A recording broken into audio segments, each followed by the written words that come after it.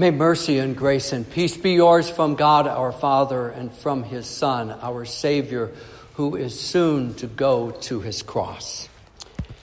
I'd like you to try to think of the longest word you know. You don't have to try to write it down or restrain yourself from shouting out your best choice.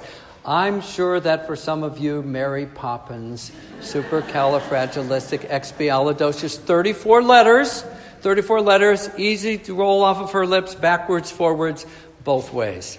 Then there's this unusually long name of a certain village in Wales. I have it typed in front of me here, but I'm not even going to try to pronounce it. In English, it has 58 letters. In Welsh, only 51. But some of you older types are ready to tell me that the winner is the 28-letter-long word anti-disestablishmentarianism, because it is the longest word in the English language that is, 1, not a made-up word, 2, not a geographical location, and 3, not some scientific term. It actually refers to a movement within the Church of England to decide whether or not the established church should also be the Church of Ireland. But I'm not going to focus on any certain long word this morning, but on a short 2-letter word, if, because it is all over today's gospel reading. May the Holy Spirit give us attentive ears and expectant hearts to ponder the Word of God about many really big ifs.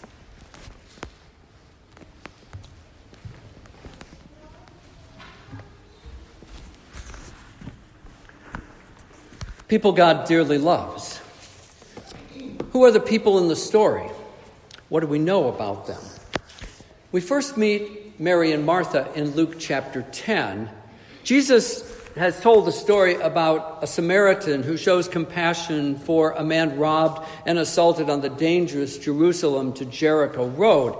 And right after this, Jesus enters the village of Bethany, where he is welcomed and hosted by Martha and her sister Mary. Bethany, we learn from John a little while later, is really just a couple of miles east of Jerusalem across the Kidron Valley. So while Martha cleans and cooks, Mary sits at Jesus' feet listening and learning.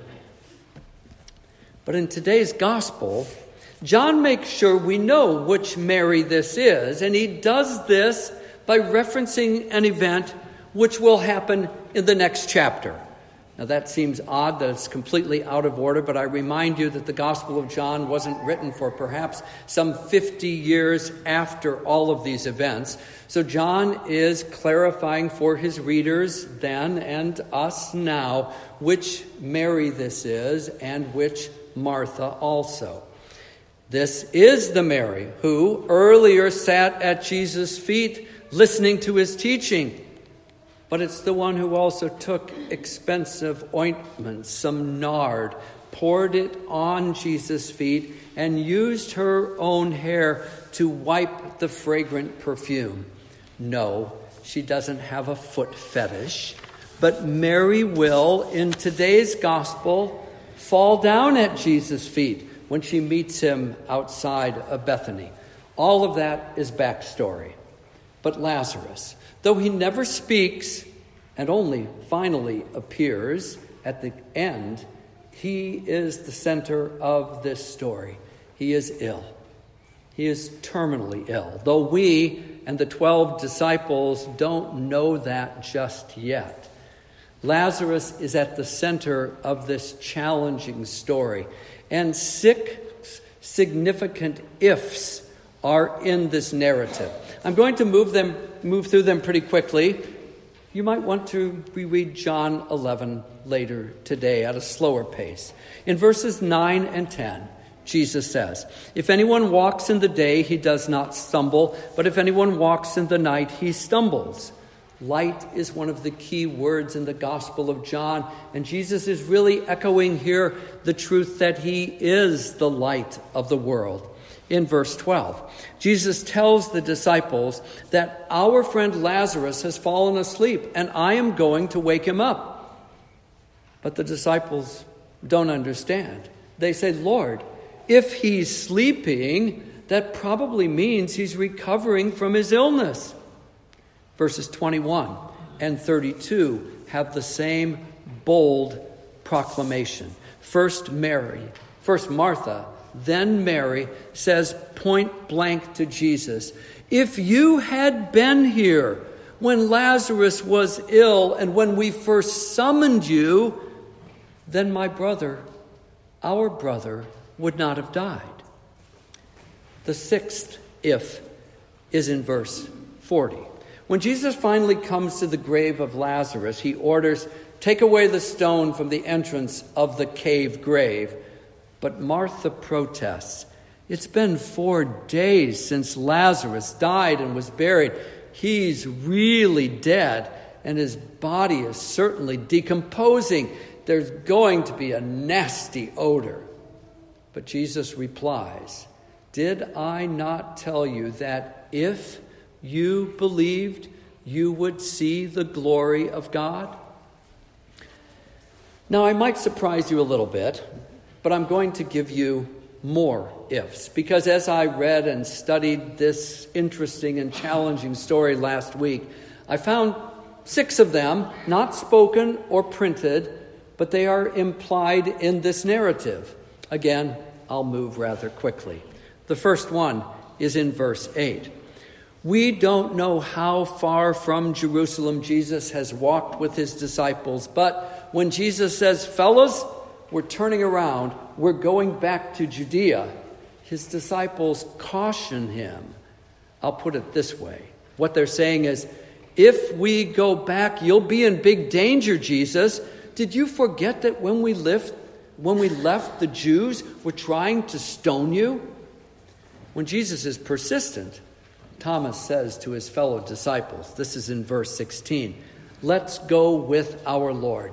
If he dies, then we will die with him. The third implied if is in these wonderful words of Jesus in verses 25 and 26. But you will notice that I didn't want to get there too quickly this morning. Whoever believes in me as the promised Messiah, even if he dies physically, he will live and never die. The fourth and the clearest one is in verse 37. When the bystanders from Jerusalem see Jesus weeping at the tomb of Lazarus, they say, if this man could open a blind man's eyes, surely he could have kept this other man from dying. I've already mentioned the fifth one. It's in verse 39. It's Martha's caution. If the grave is opened after 4 days, Lazarus' body will stink. And the final one is in verse 43. I have to point this out because it's true and a bit funny at the same time. When the stone is rolled away, Jesus shouts, Lazarus, come out. He calls him by name because if Jesus hadn't done so, any number of the other corpses in that tomb might have hopped out of the grave with Lazarus.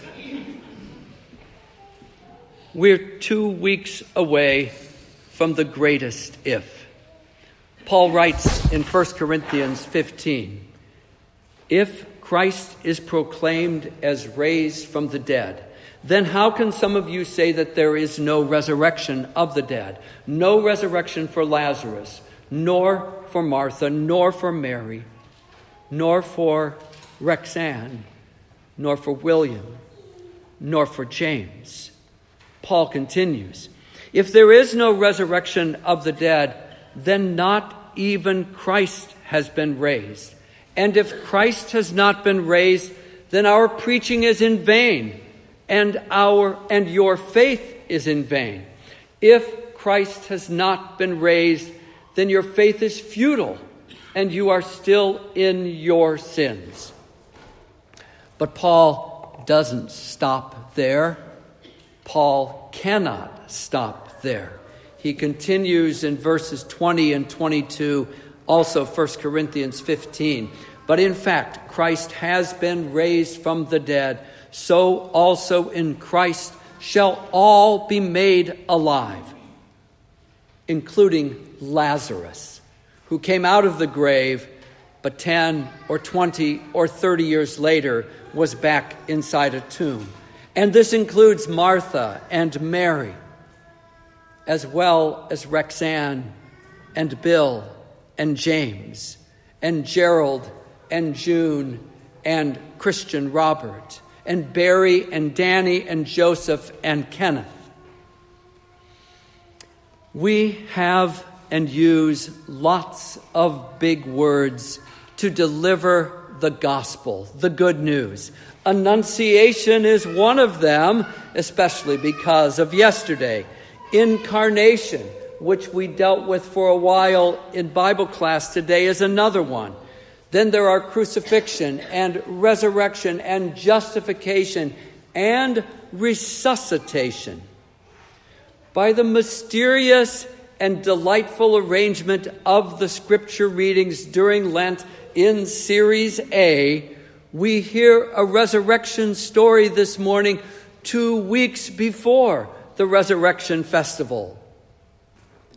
Before another body, before another grave, before another group of mourning women, before another tomb is opened, not to let Jesus out, but to show that he is gone, that he is alive, that he is not captive to death's power. His cross is ours. His death is ours. His tomb is ours. His resurrection is ours.